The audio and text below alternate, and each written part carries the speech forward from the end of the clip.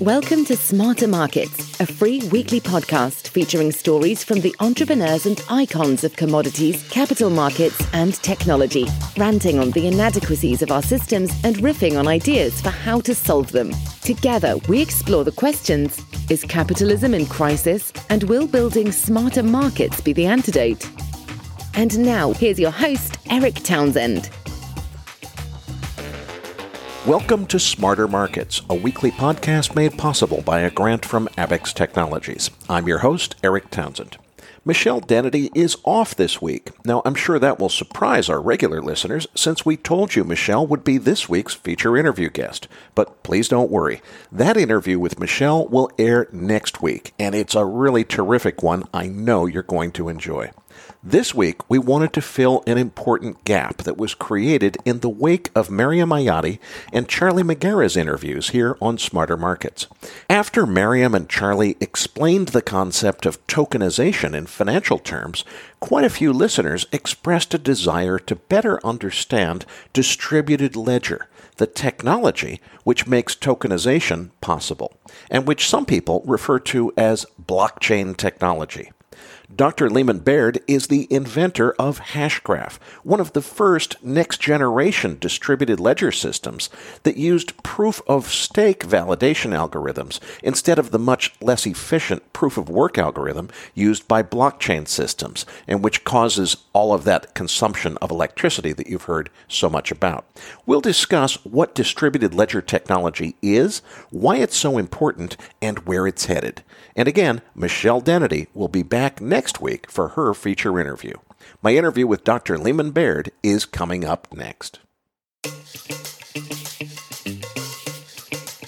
And now, with this week's special guest, here's your host, Eric Townsend. Leemon, thanks so much for joining us on Smarter Markets. I've really been looking forward to talking to you. When we had Charlie Magiera on the program, a lot of our listeners told us that really kind of clicked for them because Charlie explained in finance terms how this new technology of tokenizing financial markets leads to disintermediation of parties, elimination of counterparty risk, and things the finance guys understand. But that also led to a new wave of curiosity where people kind of wrote us and said, okay, now that I get it, why this is important. Tell me again, what's this distributed ledger thing? That's the blockchain part of Bitcoin. Does that mean I have to buy Bitcoins in order to use it? So let's start with the basics, Leemon. What is distributed ledger thing, and what is it going to mean in terms of its impact on finance, both in the immediate term and long term? Yeah.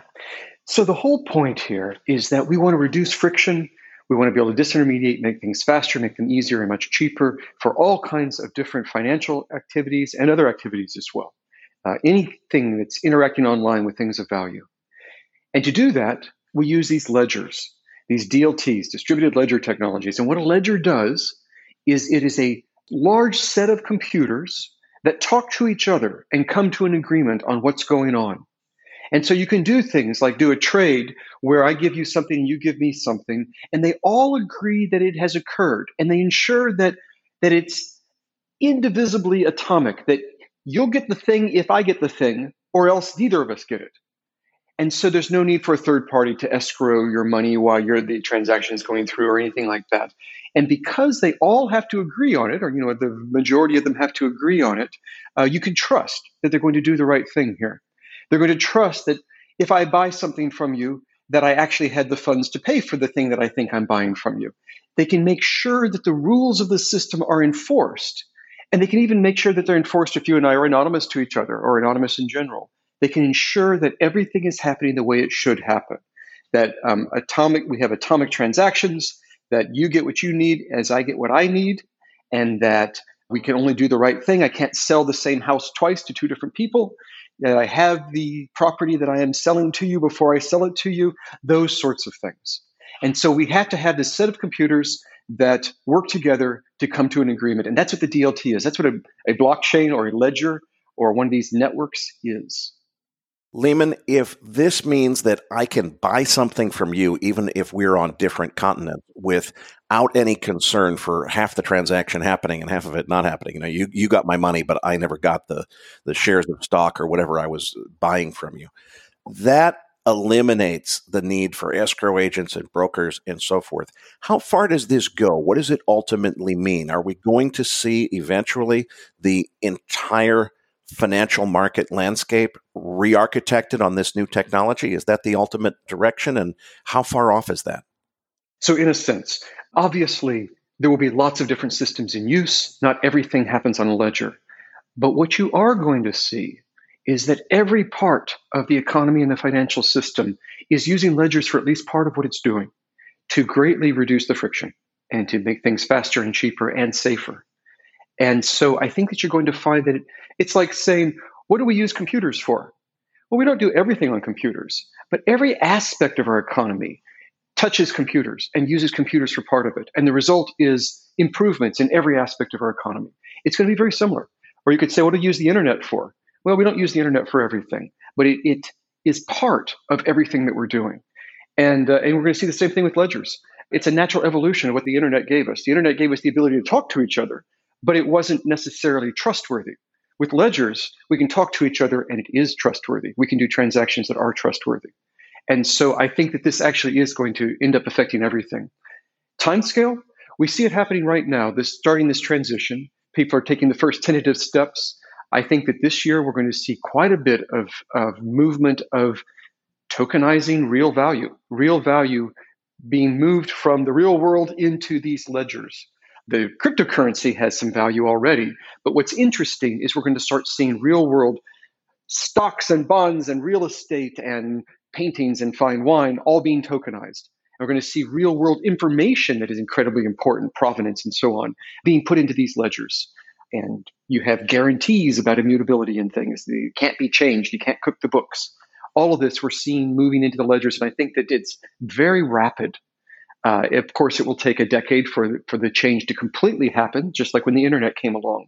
But we're at the point where when the internet finally started to really make an impact and lots of people were using Amazon to buy things, I think that we are right on the verge of that equivalent when it comes to ledgers. Now, you and I know, being in the software industry, or at least I used to be in the software industry, generally when there's a new good idea, the first version of it kind of demonstrates the idea, but it takes a couple of versions before it's really ready for prime time. Before there was Windows, we had several years of MS-DOS. Where are we in this story? Because the very first distributed ledgers were actually part of the Bitcoin cryptocurrency, and then people started using them for other things. There was a prediction that a whole lot of other things would be based on these ledgers. It was a little bit slow to get started compared to some predictions. Where are we in this story, and where are we headed in terms of how this is likely to play out? Well, we are just now getting to the point where all the pieces are in place for real-world usage, and we're seeing real-world usage just starting up now. But the history is interesting. So, Bitcoin is arguably the start of this. Now, of course, we had various forms of the equivalent of distributed stuff going on for decades prior to that. But in a very real sense, Bitcoin was the start. And the idea was you could have a cryptocurrency, basically money, that is just distributed across all these computers that don't even know each other, and they're kind of anonymous. There's no central bank. There's no central government. It's just all distributed, and these computers are running it. And that's all it did.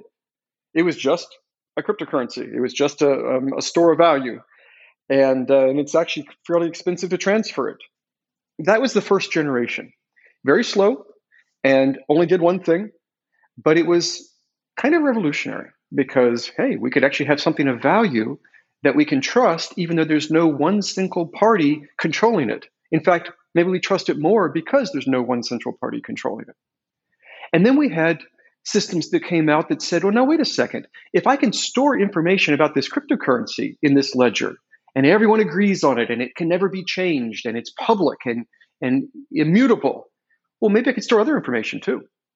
Maybe I could store, who owns what, or store information about, real estate. You could record where it is, or other information like that. And so people started saying, hey, we could just take this blockchain that was designed to store nothing but cryptocurrency information, but we can store other information in it. Why don't we start using it for that? And that was kind of a second generation or evolution of the usage of these things. We won't just use them for passing cryptocurrency around. We'll just use it to store information. And it's beautiful because then you're guaranteed that everyone in the world sees the same information. I can't sell you the Brooklyn Bridge and then sell someone else the Brooklyn Bridge. And I can't sell it at all unless I own it. So then once we had both the equivalent of money and the equivalent of property being stored in it, the obvious next thing was, well, can we trade my money for your property and do transactions and do ways of having guaranteed atomic transactions between people where we swap things, or even three-way transactions between three people, even among anonymous people.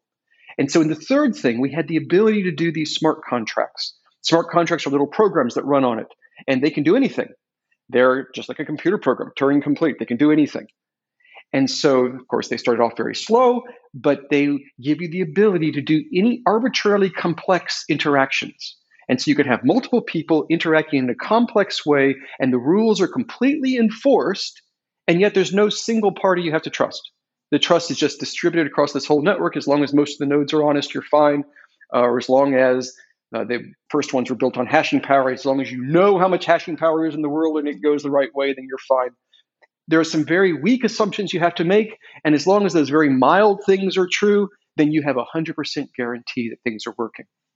And then once we had that generation, where we could now transfer and buy and sell and do complex operations, then the next step was, well, could we start setting up markets where we have bids and asks coming in, and then this thing does the matching. And then once it's done the matching, it does the settling and clearing instantaneously and guaranteed and all at once and with great security. Could we do that kind of thing? And then that's now something that we can do. If you're really fast and if you have fairness in how the bids and asks can be ordered, you can actually have ledgers be doing that. And so what we have seen are these different generations. And as people have become more interested in it, there's also been a lot of talk about how you can scale it all up. And we're now starting to get to the point where all of that is true. And then you also have to wait for, of course, regulations to catch up. But regulators are becoming more and more open to these things. I love the recent US ruling that banks can run nodes in these ledgers. They can run one of the computers that are coming to the agreement, and they can do transactions with stable coins on these ledgers. And they are now authorized to do that. That's just extremely exciting. And investment firms are now starting to invest in some of these things. So we are seeing now a maturity. We still have more to go, but we're starting to see the regulators embracing this, and we're starting to see the financial community embracing it as well. And so we're really getting to the point of maturity. I would say it's the equivalent. The internet, started a long time before anybody had ever heard of it. But when it really started to impact the actual financial world was in the 90s, and it just exploded on the scene all at once. And I'd say that in ledgers, we're at that point right now. We're at the beginning of that explosion part. And I just want to clarify, Leman, because you described atomic transactions as part of that. For any of our finance listeners who think we're talking about nuclear weapons development, in computer speak, an atomic transaction refers to when two or more things are organized in a computer system to make sure that either the whole thing happens or none of it happens. And it's really critical to finance, because if we want to do a situation where I pay you $1 million for a condo in Barbados, either the $1 million transfer doesn't happen or the transfer of the ownership of the property does happen. We can't have half of it happen where you get the money but I don't get the property, or I get the property and you don't get the money. So what these ledgers do is they make sure that either the whole transaction happens or none of the transaction happens, replacing human escrow agents and the functions that escrow lawyers and so forth used to do. Is that a fair description? It is.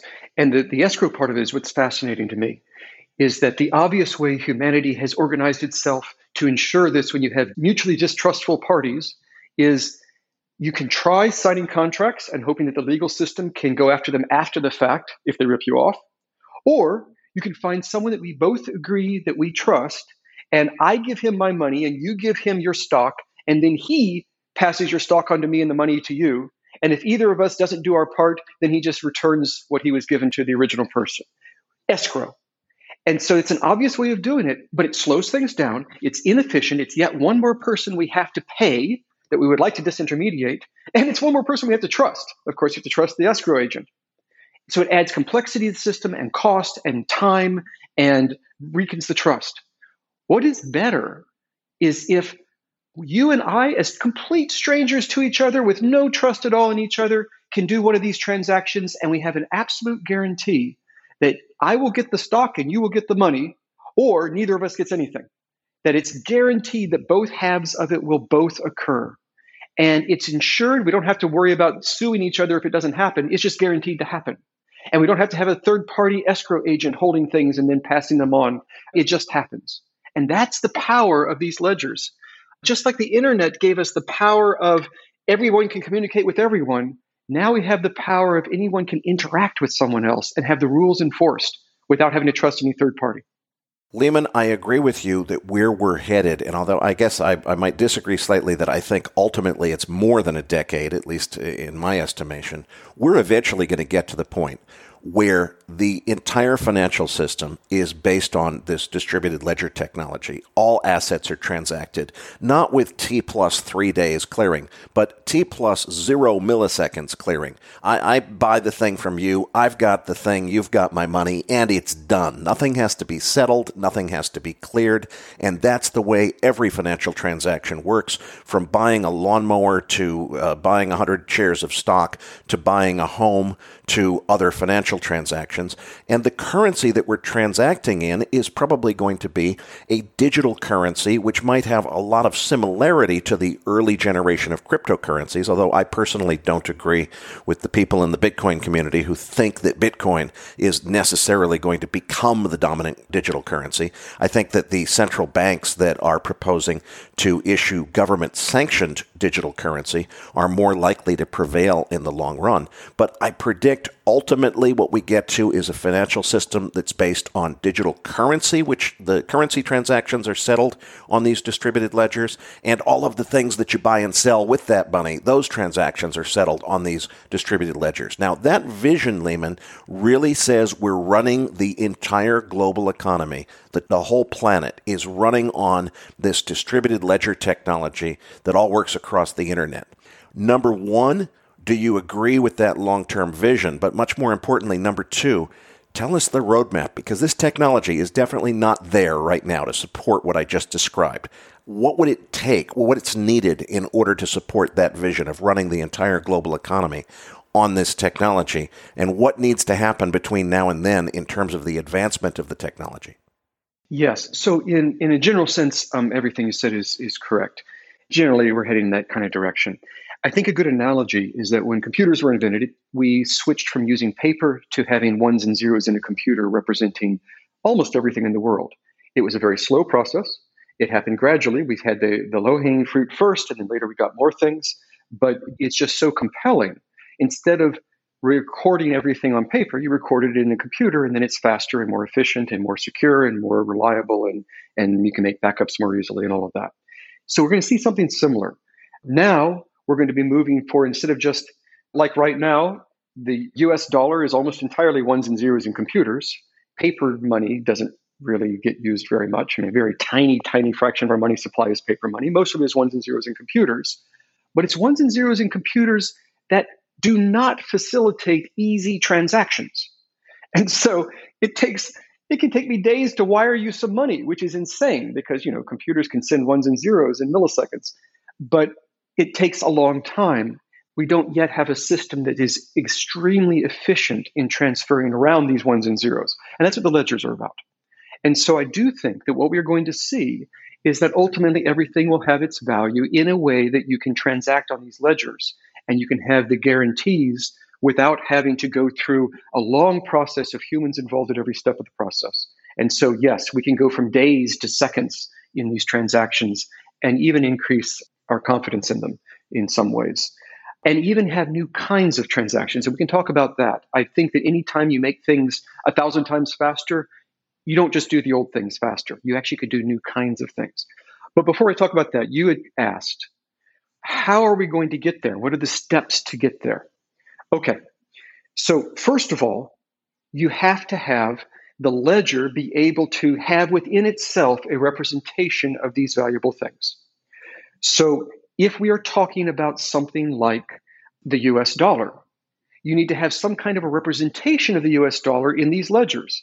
Right now, the real representation of the US dollar is mostly ones and zeros in the computers of banks and ultimately the Federal Reserve banks. That's the real representation of it. But that doesn't lend itself to these transactions. And so what you end up having to do is that you either create representations in the ledger that are wrapping the actual dollar. And so you would have a stable coin backed by dollars. And so what this is it's a digital thing created in the ledger that represents the dollars. And when I want to create $1 worth of this token, I have to lock up $1 in a bank account somewhere. That's one way of doing this, and people are working on this right now. There's a number of different types of wrapped dollars that you have stable tokens backed by dollars and other currencies. An even more advanced version of this, though, is, well, the Federal Reserve could actually use ledgers to store the dollar itself. The dollar itself could be a digital asset in a ledger. And right now, we're seeing some very small countries around the world looking at doing exactly that. And they've announced that they're going to start having CBDCs, central bank digital currencies, where their national currency is not ones and zeros in a Federal Reserve computer. Their national currency is ones and zeros in a ledger. And it may be their equivalent of the Federal Reserve that's running the computers of the ledger, but it's a huge difference because what it means is that anybody can access it. I can't log into the Federal Reserve and start doing things with their computers, but I could if they were running the CBDC on a ledger. And so it opens up the ability to transact. And so what we're seeing are small countries who, of course, can move faster in some ways, are starting to announce that they're embracing CBDCs. But probably we will see all of the large countries in the world do this as well. And I think that's where we are headed. So that's one part, but we don't have to wait for that. We do have stable tokens backed by dollars and euros and other things that we can use in the meantime. You would also, though, want to have other assets. So people have tokenized things like gold. And a tokenized gold is a token in the ledger, ones and zeros in the ledger that say, here's one token, and it represents 1 gram of gold. And typically these tokens are very tiny, can be broken up into very tiny pieces. So it also allows you to represent a nanogram of gold, a fraction of a cent worth of gold. And so then you can transfer these around. And so then I could buy your stock by giving you some gold. And it'd be very inconvenient for me to mail you a gold coin. And then there's limits on how small it can be. But digitally, I can do it instantly, and I can just send you this gold. And the way it works is you actually have a bar of gold sitting in a vault somewhere with a serial number. And the ledger says the ownership of that bar is tokenized, and I can buy 1 billionth of that bar and transfer 1 billionth of that bar. And so we're seeing that. We see companies that are tokenizing gold. And then, this is sort of foundational. When you have that, then you start tokenizing everything else. And there are people now that are looking at tokenizing stocks and bonds and real estate and fine wine and fine art and everything else you can imagine. Spencer Dinwiddie has tokenized, a basketball player, has tokenized his own future revenue. And he has been able to sell that. It's like selling shares in your own future revenue, but he's done it on ledgers. And so he's tokenized that. So as I said, whenever you make something 1,000 times more efficient, you don't just do the old things faster. You start doing new things as well. And I can give other examples of where I think we'll enable new things. But this is the path that we go along. You need to somehow tokenize currencies, you need to tokenize commodities, and then you can start tokenizing far more complex things and complex derivatives. And you can have things that create incredibly complex derivatives on the fly and allow us to transact with them and with very low friction. Leeman, something you hear a lot in the finance industry is people will say, what are these people getting so excited about with digital currency? The financial system's been digital for 35 years. It's all on computers. What's the difference? Now, you and I know that there's a difference between using computerized accounting systems to keep track of what really is a conventional currency versus using secure digital bearer instruments on a distributed ledger to track that conventional currency, as is the case with stablecoins, versus actually having the issuer of the currency itself use a distributed ledger so that the currency itself is, in fact, a token. Not a token that tracks a piece of currency, but rather the token is the currency, which is the way that CBDCs and the cryptocurrencies work. Help us understand in a little more detail this distinction between the digital financial system that's existed for 30 plus years versus this new idea of secure digital bearer instruments. Exactly. So, as I said, money right now is ones and zeros in the banks and in ultimately the Federal Reserve banks. So right now, yes, my money in my checking account is just ones and zeros in the computer at my bank. And Amazon.com has their own bank account, and it's just ones and zeros in their bank. And if I want to buy something from Amazon, all I have to do is move some ones and zeros from my bank to their bank. But the process to do that is horrendous. So I go to Amazon and I say, I want to buy something, and I tell them my credit card number. And then what they do is they have to tell the credit card company that Lehman has tried to transfer something. And there are some limits to the security of this, but it's mostly secure.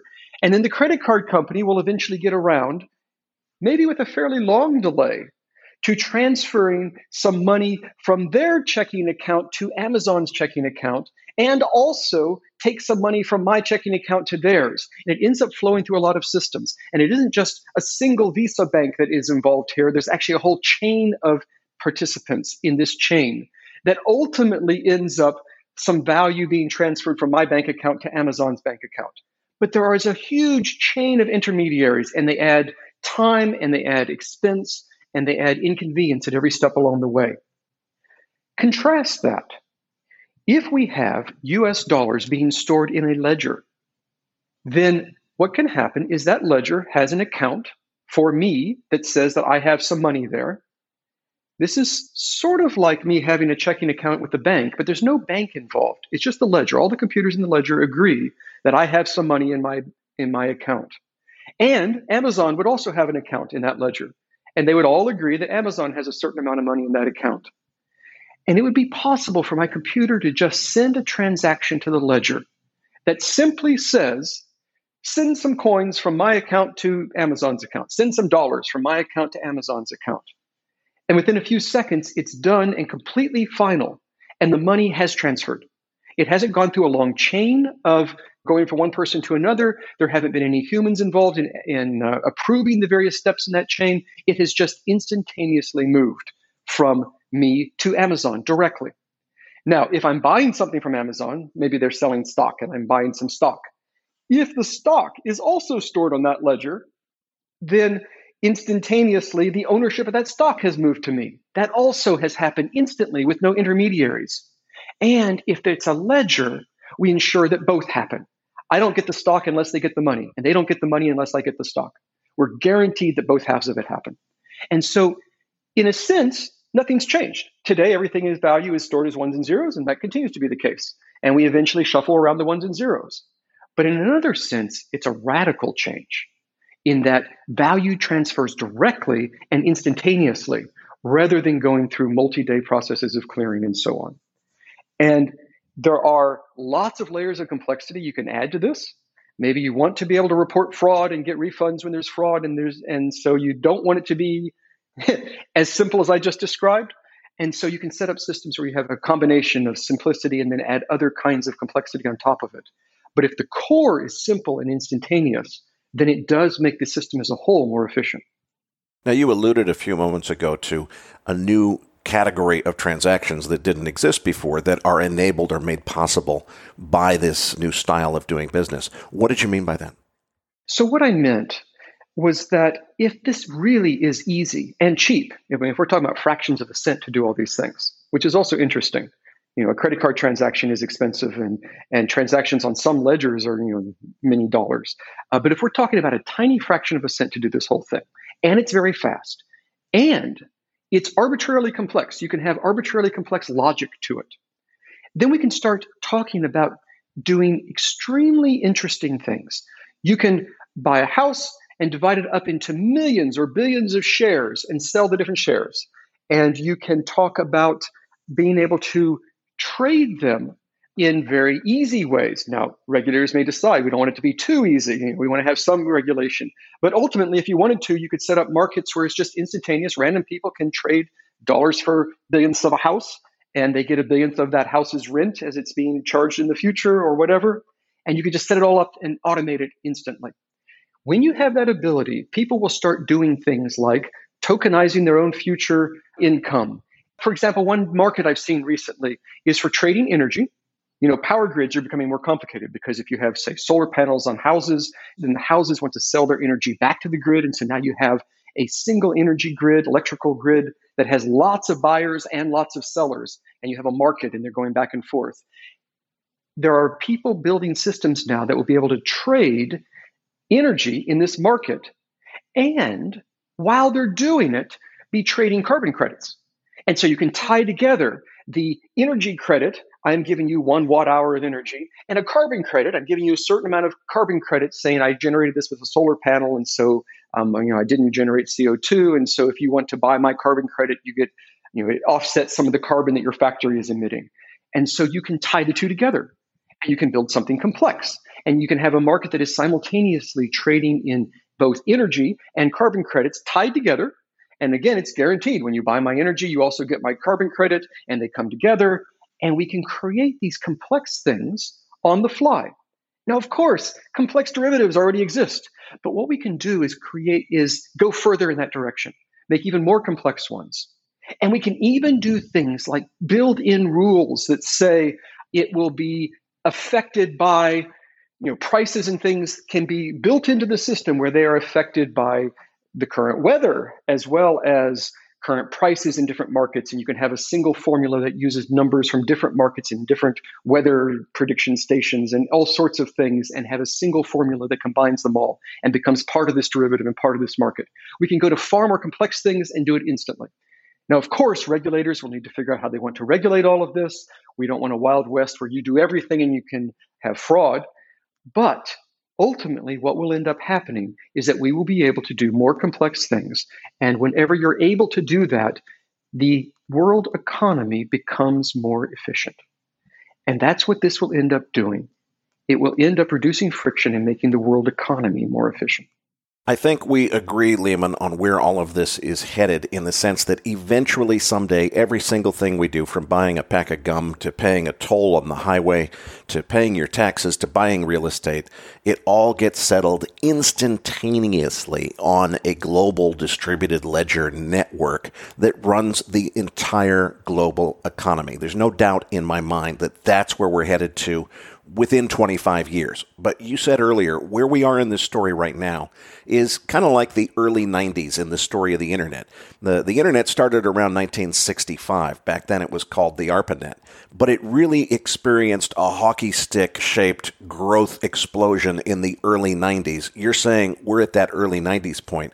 Well, in the early 90s, we didn't really have anything close to what we have in terms of underlying technology. So let's talk about the distributed ledger, not the ones that we have today, but the ones that are going to run the entire global economy someday. What are the characteristics? What are the underlying requirements for those distributed ledger systems? Let's start with that, and then I want to compare that to what we have today and what it's going to take to get there.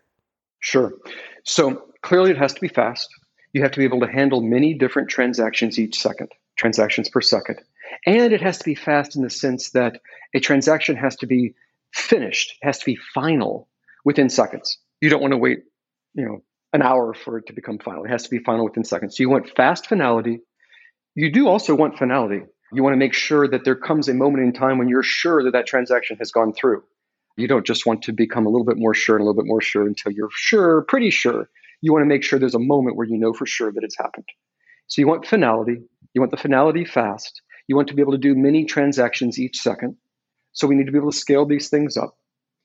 It needs to be secure. You need to be able to trust that no one person is going to be able to manipulate the system. No one computer in this network could corrupt the system. That it is difficult for an attacker to shut down the system, which is also a problem. If you just freeze the system, that's a bad thing. And if the banking system were to freeze and no one could buy anything for an hour, that would be a disaster. You want to make sure that you have resilience there. You also want fairness if you're going to be doing markets.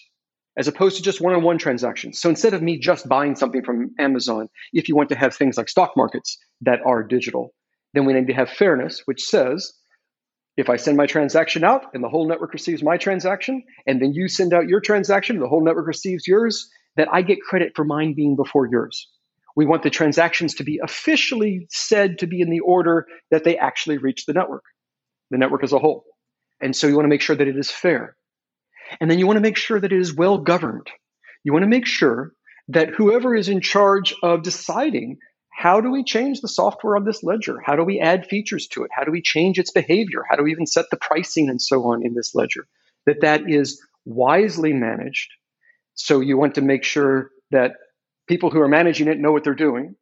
And you want to make sure that, again, no one party can do nefarious things. You want checks and balances. You want multiple competing parties that all have to together come up to the solution and come to an agreement so that no one party can do it. And you want transparency.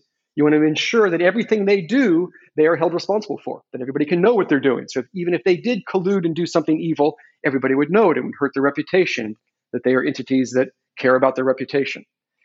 But if you can make it fast, fair, and secure, and I said fast, of course, if it's fast, we also imply low cost.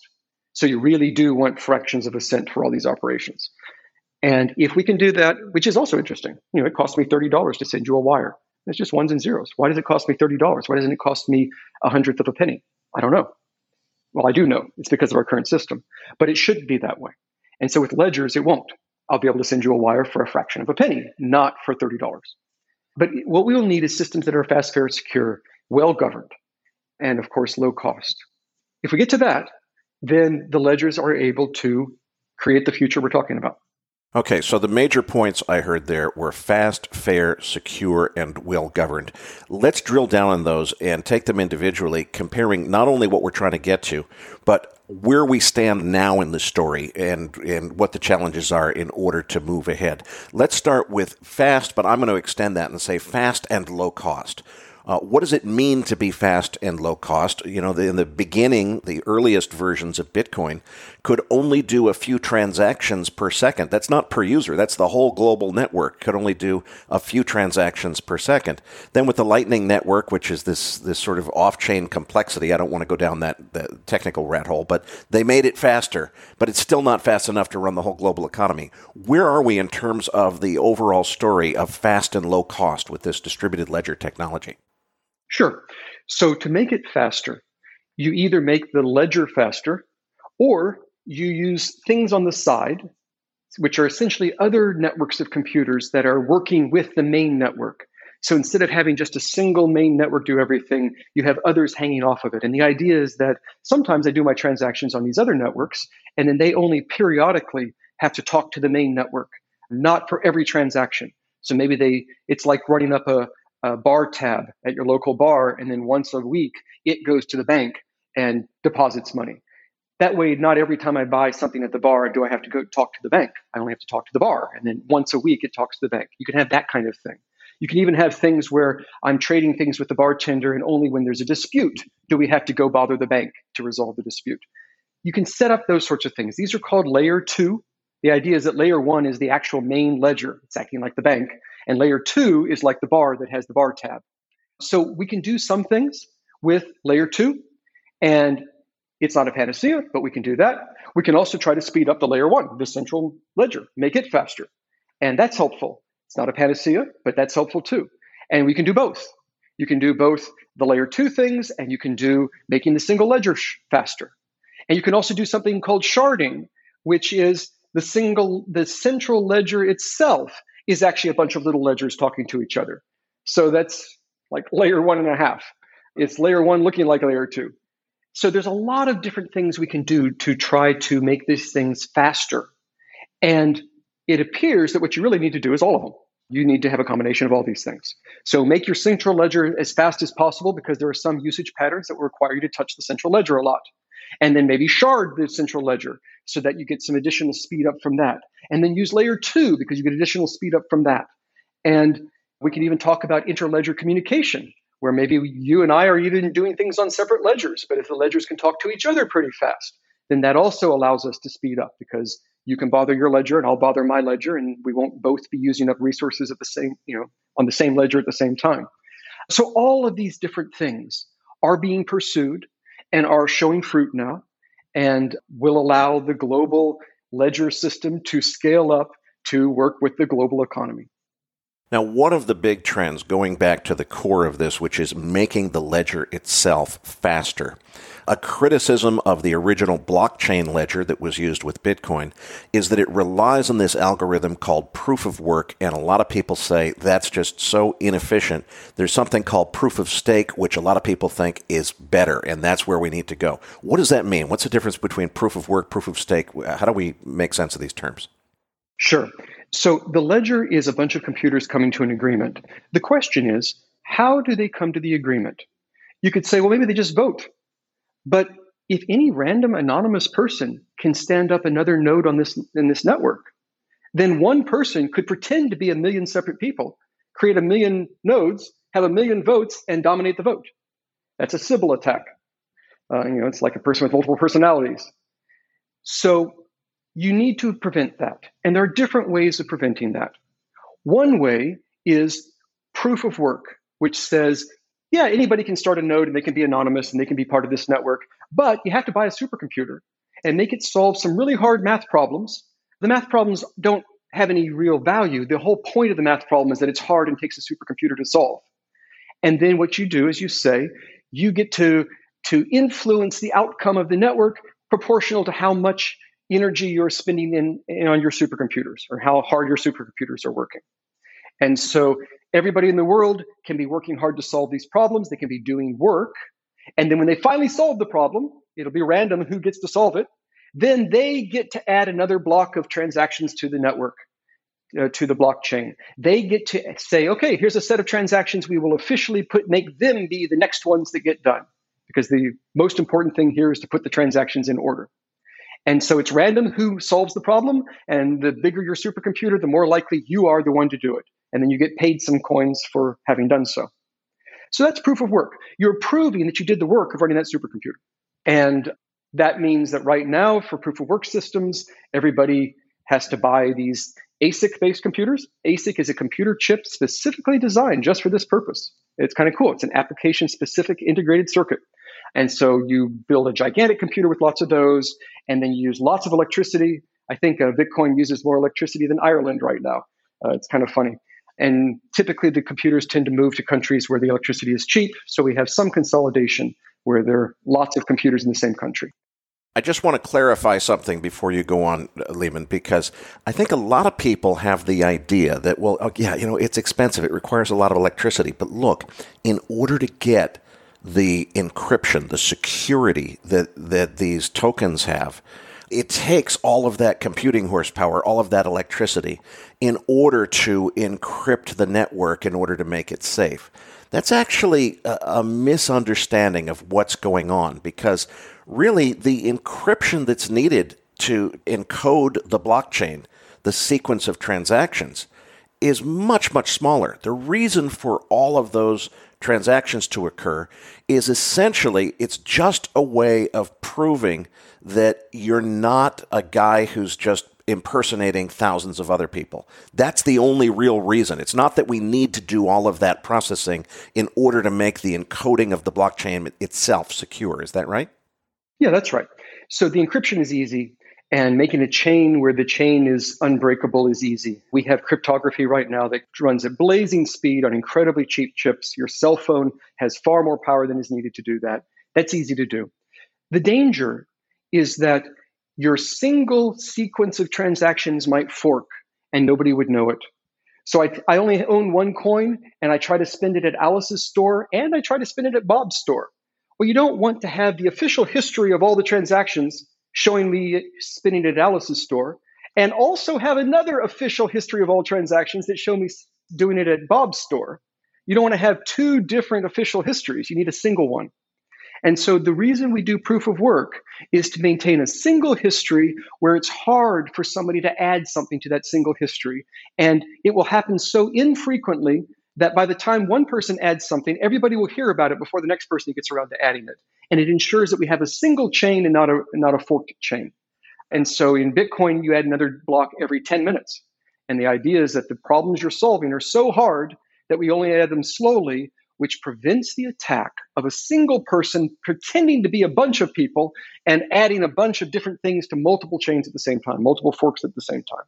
So you prune off the branches. Sometimes you do get two branches in Bitcoin, but the proof of work allows you to prune off one of them and just go with the other one. So this is, the central problem is, how do we manage who has the right to add something more to this list?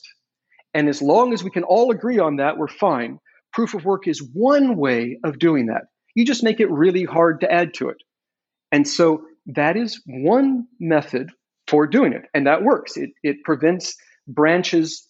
You can't have the single chain branch into two branches and then have both of them grow forever.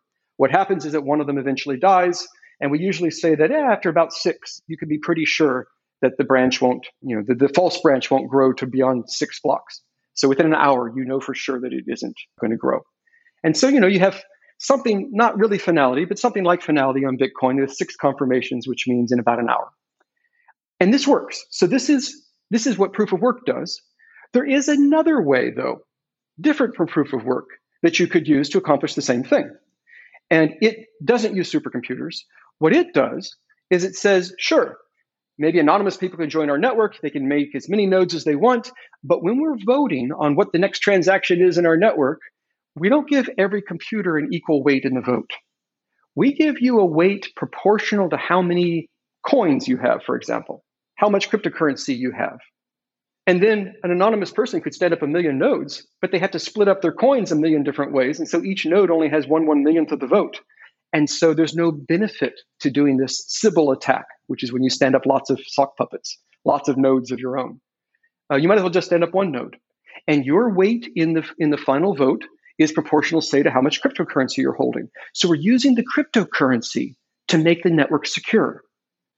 And if we do that, if it is hard for an attacker to get all the cryptocurrency in the world, or a large fraction of it, if that's hard, then we are protected against these Sybil attacks. An attacker can't just control the whole network. The network really is an agreement between individual different people who are not colluding, as long as one person can't get control of lots of the cryptocurrency. And so the advantage of the proof of stake is that you don't have to don't have to have a supercomputer and use lots of electricity, but you end up accomplishing the same thing. And remember, the goal was, when we're voting on what the next transaction should be, we don't want one person to be able to dominate, because if they did, they could not only control the official history, they could create multiple conflicting official histories and approve all of them. And that would allow you to double spend. I could spend that same coin in Alice's store and Bob's store. Both of them would think they got the money, and I would get 2 different products for the price of one. I would basically have been forging, counterfeiting money. And so both of these approaches can stop that from happening. Now, the reason that we might want to favor proof of stake over proof of work is primarily to make the network go faster and have lower cost. What kind of degree of improvement? Does it make it twice as fast? Does it make it 5 times as fast? How much do we improve the speed and reduce the cost by switching from proof of work to proof of stake? You can improve the speed a fair amount. It depends on exactly what algorithms you're using, but there's no reason the network can't reach finality in seconds. It doesn't take an hour, it can take seconds. And you can have a proof of work system that works in some number of seconds or minutes, but proof of stake systems tend to be faster. Also, it's vastly cheaper because you're not spending all that money on electricity. And so ultimately that ends up making the transactions themselves cheaper. Now, again, one way to make a proof of work system cheap is to not use the proof of work system for all your transactions. Use these layer 2 systems, use other networks, and they only talk to the main one occasionally. And so maybe I run up my bar tab, and each time I buy something is cheap, and then once a week, the bar goes to the bank and just deposits a single amount, and they pay a gigantic fee at that point, but it's only once a week, and it's amortized over lots of things, lots of little transactions. So that's one way of trying to make proof of work cheap. Proof of stake is just cheap to begin with. There's no inherent supercomputer involved, and so the transactions you would expect to be cheap. And so it just sort of comes out of it anyway. But you'd still probably want to do layer 2 stuff. You just don't have to get the transactions to be cheap. So that's an advantage. And then, of course, there is some degree there can be a degree of security advantage just in that if you don't need lots of electricity, then people don't congregate in places where electricity is cheap. And there's some advantage to that as well, just for security of having them more distributed around the globe rather than all bunched up where the electricity is cheap. The next major point that you made is that the ledger has to be fair. What exactly do you mean by fair, and what does it take? Where do we stand in terms of how much fairness exists now versus what's ultimately needed? Yeah, so what we would like for some applications, for markets, for stock markets, that kind of thing, what we would like is that if two people submit their transactions to the network and one person's transaction is reaching all the computers in the network before the other person's is, then the official order of those transactions should reflect that. So if you got yours to all the computers before I did, yours should officially come before mine in the official order. Not all systems have that. Some systems put them in order by having a leader put them in order. And, for a stock market, that leader could be malicious and put my transaction before yours, even though yours reached the whole network before mine did. You could have a malicious leader do that. Or a malicious leader could just start filtering it and just refuse to accept any transactions from you because I bribed him to do that. So you can have that kind of problem with a leader-based system. You tend not to have that problem with a proof-of-work system, although it's conceivable. And you definitely don't have it with some proof-of-stake systems that don't have leaders. You wouldn't have that problem. So this is something that people tend not to talk about, this fairness. But it becomes increasingly important as the ledgers are used for things like markets. On the other hand, if all I'm doing is paying Amazon for something at the price that they set on it, then the fairness doesn't matter. So it doesn't really matter in a lot of the use cases that were the early use cases of ledgers. Or if I want to put an immutable audit ledger of actions that I have done for the world to see that I can't change. Okay, you don't need fairness for that. But if you want to do things like markets, then you would want fairness. And so it's worth looking at it. And the question is there a guarantee that the transactions will be in the same order that they reach the network as a whole? And notice I said the network as a whole, not one computer, because we don't have one central computer that runs everything. It's when you basically reach most of the computers there. Let's talk about security next. And I think it's so important to stress the importance of this, because even though nobody's figured out a way to hack the Bitcoin network yet, if hypothetically somebody somehow figured something out and they managed to steal all the Bitcoins and nobody else had any because they stole them all, that would have a consequence where a lot of people would be very upset about having lost their Bitcoins. It would not cause the end of the world. It wouldn't cause a World War III kind of outcome. The vision that you and I both have of where this is all ultimately headed is truly running the entire global economy on this technology. That's a degree of security that literally it could be end of the world stuff if it were ever hacked to the point of somebody compromising the security completely. Can we ever really get to something that's that secure that we should trust it to run the entire global economy? And if so, how close are we to that right now? Okay, so certainly nothing is ever certain. And even the current global economy isn't certain. Theoretically, it can be hacked. But there's a great deal of trust in the current system.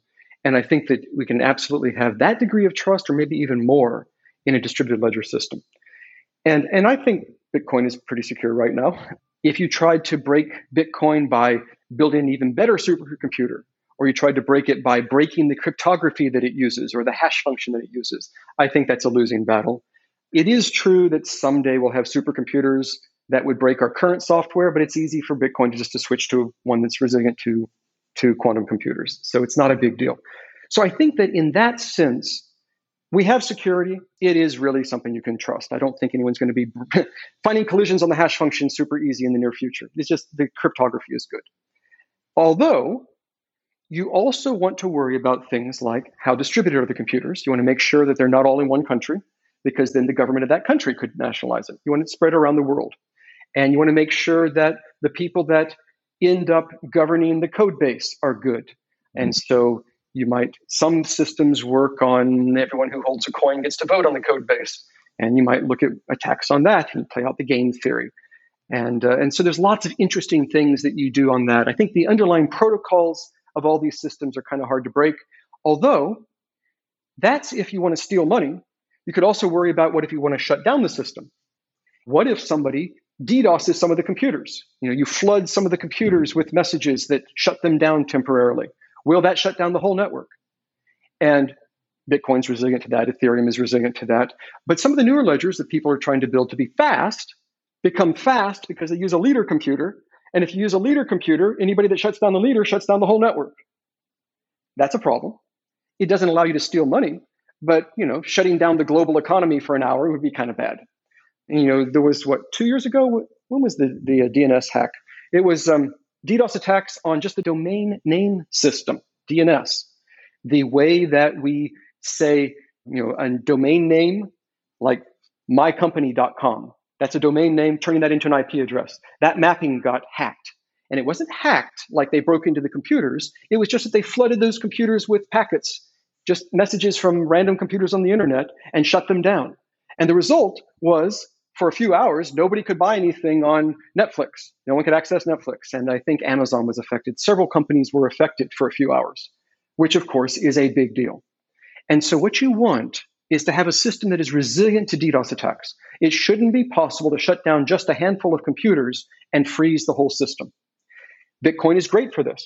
And the current Ethereum is great for this, that if you shut down a few computers, the system keeps running fine. But many of the newer systems are talking about things like having leaders, in which case you're not resilient. Somebody can shut down the leader and shuts down the whole system. And there are systems where the leaders take turns, but if you know how they're taking turns, you can play follow the leader and shut down the new leader each time. And then that again can shut down the whole system.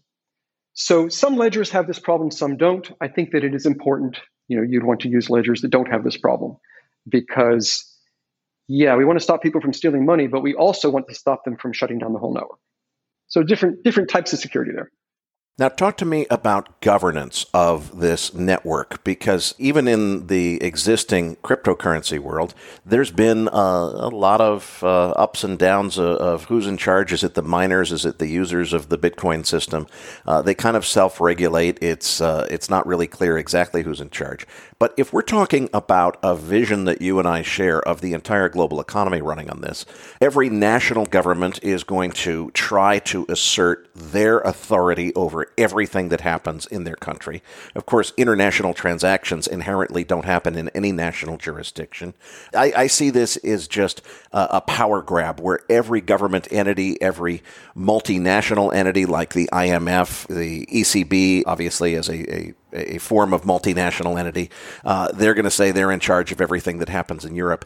And I would say that a lot of these government agencies that probably will want to assert themselves as the rightful governors of this system are all staffed by people who have no idea what it would take to govern these technologies. How do we resolve all this? Who's in charge of this whole thing in order to get to the vision that we have of running the global economy on this technology? Yeah, so there's really 4 approaches to governance that we're seeing different ledgers use. One is you simply let whoever's running one of these nodes in the network, you mentioned miners. That's what the miners are. They're just people who run computers in this network. And for Bitcoin, they're literally doing what we call mining, which is running that supercomputer to try to solve these math problems. But the point is they're doing the consensus of the network. So these mainnet nodes could be governed just by everybody who runs a node decides what software he wants to run. And so let's talk about just the software, because ultimately you can do everything in the software. So the governance could be saying, what software should all of our computers be running? And who gets to decide when the software changes and what features get added and pricing changes and everything's in the software? Who decides that? And so one approach is you just let everybody who runs one of these computers decides which software they want to install. And when a new version of the software comes out, it gets published and they all get to see it. And if they're all agreeing with it, they all download it and install it. And now the network is running the new version of the software. And if they disagree, maybe half of them download the new software and half of them stick with the old software, then the network splits. That's called a fork. There are also benign things that are called forks. Every upgrade is called a fork. But this is a fork that's actually a split of the network. And you can end up with, there used to be one ledger. Now we have 2 entirely separate ledgers. That's a possibility. And there are some problems with that. We've seen a lot of splits in ledgers that work this way. And maybe they haven't really mattered all that much. But what if you were going to start actually using the ledger to record fundamentally important real-world data, like a real estate database that keeps track of who owns which house, who owns which piece of property? If you have that stored on a ledger and it goes through one of these splits, Now you suddenly have two entirely separate ledgers, and they start off initialized with exactly the same data. So they would both agree that I own my house. But then what if I sell my house to Alice and only update one of the two ledgers? Now it thinks that Alice owns the house, and the other ledger thinks that I still own it. Okay, well then I could sell it to Bob and give him the other, update him on the other ledger. That's a problem. And if someone's about to buy a house, one of the great things here is that a title search can take seconds and a tiny fraction of a cent rather than taking weeks and thousands of dollars. Title searches become instantaneous. But what if there's a split? When Alice tries to buy my house, she should go to the ledger and see who owns it, see if I really own it. But I said go to the ledger. If there's two ledgers now, which one should she go to? Should she go to both of them? Does she even know there was a split? Does she have a way of knowing that she's talking to the true ledger? And so what you want are technical guarantees that a ledger can never split. There are ways of doing that where, if it did split, Alice would always know whether she's talking to the one true ledger or whether she's just talking to some copy that was made. That's something you want. And maybe you also want governance that doesn't cause splits. So if we just let every node in the network decide what software it wants to run, then sometimes they will disagree on what software they should be using, and it just splits. Another way of doing it is you could do on-chain governance. And that just says everyone who owns a coin gets to vote. And when there's enough votes, the software updates automatically on all the computers in the network. Theoretically, they could rebel and not follow the rules and go to other software and cause a split, but it seems less likely. It seems far more likely that the node operators are just going to keep allowing it to automatically update itself whenever the users vote for it. In some ways, that sounds better, but it's sort of like saying that the Federal Reserve is going to set the prime interest rate for next quarter based on votes from everyone in the world holding a dollar bill. Anyone who has a dollar gets one vote in this election where we vote what the interest rate will be next quarter, what the prime will be next quarter. That wouldn't work very well. Or you could just have a dictator who decides what the prime will be next quarter. And that doesn't work very well either. What maybe works better is if you have a collection of Federal Reserve banks that have expertise but are independent of each other, and they are giving inputs into what the prime is next quarter. And then you have a chairman of the Fed who ultimately ratifies it. You can have some kind of governance, like a real world governance system for it. And we could do the same thing with ledgers. So this other alternative is to have a real governance system. I mean, like there are people officially in charge of governing it and they vote, and there's procedures for how they vote on who the new voters will be, like a Congress, like a Fed, that kind of governance, as opposed to just having a single dictator do the governance or a single company controlling the ledger, as opposed to having everyone who holds a coin in the ledger getting to vote, or as opposed to anyone who runs a node just deciding arbitrarily what they want to install. Those are kind of four different ways of doing governance, and we see all four in use, and there's pros and cons of each of them. My guess is that we're going to move towards more of the formal governance, where there is a body that governs it, but the body is lots of different parties, not just one party, and the body itself votes on, among other things, the makeup of the body. And so it votes on new people coming in. That's my guess, is that we're going to go towards more, just as countries have evolved from monarchies, from anarchy to monarchy to things like republics of various sorts. We'll see something similar in the world of ledgers. But, maybe not. Maybe there will always be a few ledgers that are anarchic and a few ledgers that are dictatorial, and then some ledgers that are more formal governance of the type that I've talked about. And maybe some that are the pure democracy where everyone who has a coin can vote. We may see various things, though I tend to think that we're going to move over time towards the more formal governance that's similar to how we govern countries these days. Leeman, we've been talking mostly about financial transactions. Part of our charter here at Smarter Markets is also to talk about ESG, the ways that society advances as a result of improving financial markets. Are there also applications for this technology that are socially helpful? And if so, what are they? Oh, absolutely. So there are a number of people right now building socially helpful things on ledgers. I know of a health check, comes from Safe Health, and they've built systems on ledgers to do tracking of COVID tests to make sure that you can see whether someone has the test or not, and to track the provenance of the vaccines to make sure they stayed cold at every step along the way. And that's a great need right now in the world, clearly. And everywhere is software that is developed in the UK for COVID tracking. We have other things like the Starling project is in cooperation with Reuters, which verifies news and tries to combat fake news by officially on a ledger that's immutable that everybody can see, marking what is good and what isn't. Or you have Hala Systems that's in Syria, tracking and giving people advance warnings of attacks and saving lives. And they're using ledgers to do this so that you can trust the information and that everybody can see it and that it's hard to shut down and all of those good things. The Chopra Foundation is using ledgers to set up ways of trading that allows you to get counseling for suicide prevention. And so there's a number of people that are using these ledgers to try to do good, to help people in war-torn countries, to combat fake news, to help us track COVID vaccinations and provenance of things like drugs, and helping people to prevent suicide. All of these sorts of things are being done. And I think that we'll see even more of these sorts of things in the future. Well, Leman, I can't thank you enough for a terrific interview. Before I let you go, tell us a little bit more about what you do at Hedera Hashgraph. You're one of the pioneers in this proof-of-stake area, but particularly something called leaderless proof-of-stake. What does that mean, and what do you do there? Sure. So Hedera is a ledger. We have smart contracts and cryptocurrency and files, and now a consensus service, which really helps with these layer 2 things and another way of doing L2. And we have a token system, so now we can tokenize assets. You talked about bearer assets. We can tokenize assets right at the native layer. So it's extra fast and very, very cheap, fraction of a cent cheap. And so we do that.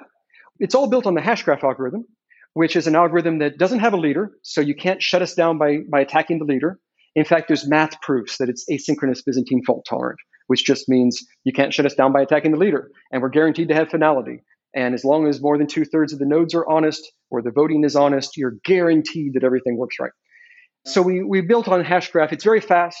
We can do many thousands of transactions per second on the main net without sharding, without L2. And then, of course, if you do other things, you could even faster.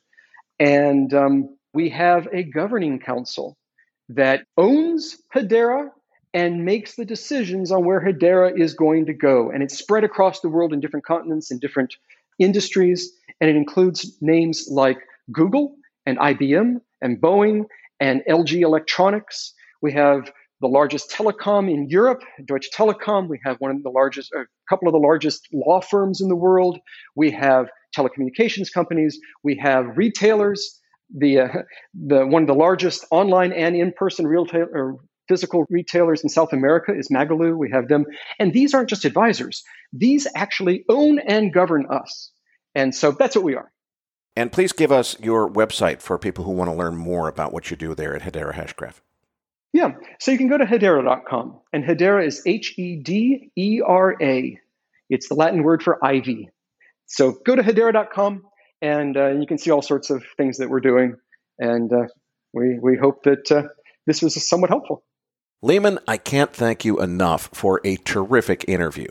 Next week, my co-host, Michelle Dennedy, will be back, but she'll be in the feature interview seat rather than in her usual role as host. We'll discuss Michelle's background in the fascinating world of digital privacy, and we'll even battle it out with some disagreement between Michelle and I with respect to how much digital privacy we really still have left and whether or not big tech is really on our side in terms of doing the right things to make sure that we keep what privacy we still have. That's coming up next in the next installment of Smarter Markets.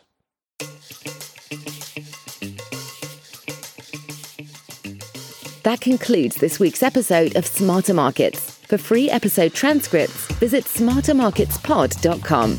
Smarter Markets is 100% listener-driven, so please help more people discover the podcast by leaving a review on Apple Podcast or your favorite podcast platform. Smarter Markets is presented for informational and entertainment purposes only. The information presented on Smarter Markets should not be construed as investment advice. Always consult a licensed investment professional before making investment decisions. The views and opinions expressed on Smarter Markets are those of the participants and do not necessarily reflect those of the show's hosts or sponsors. Smarter Markets, its producers, sponsors, and hosts, Eric Townsend and Abex Technologies, shall not be liable for losses resulting from investment decisions based on information or viewpoints presented on Smarter Markets.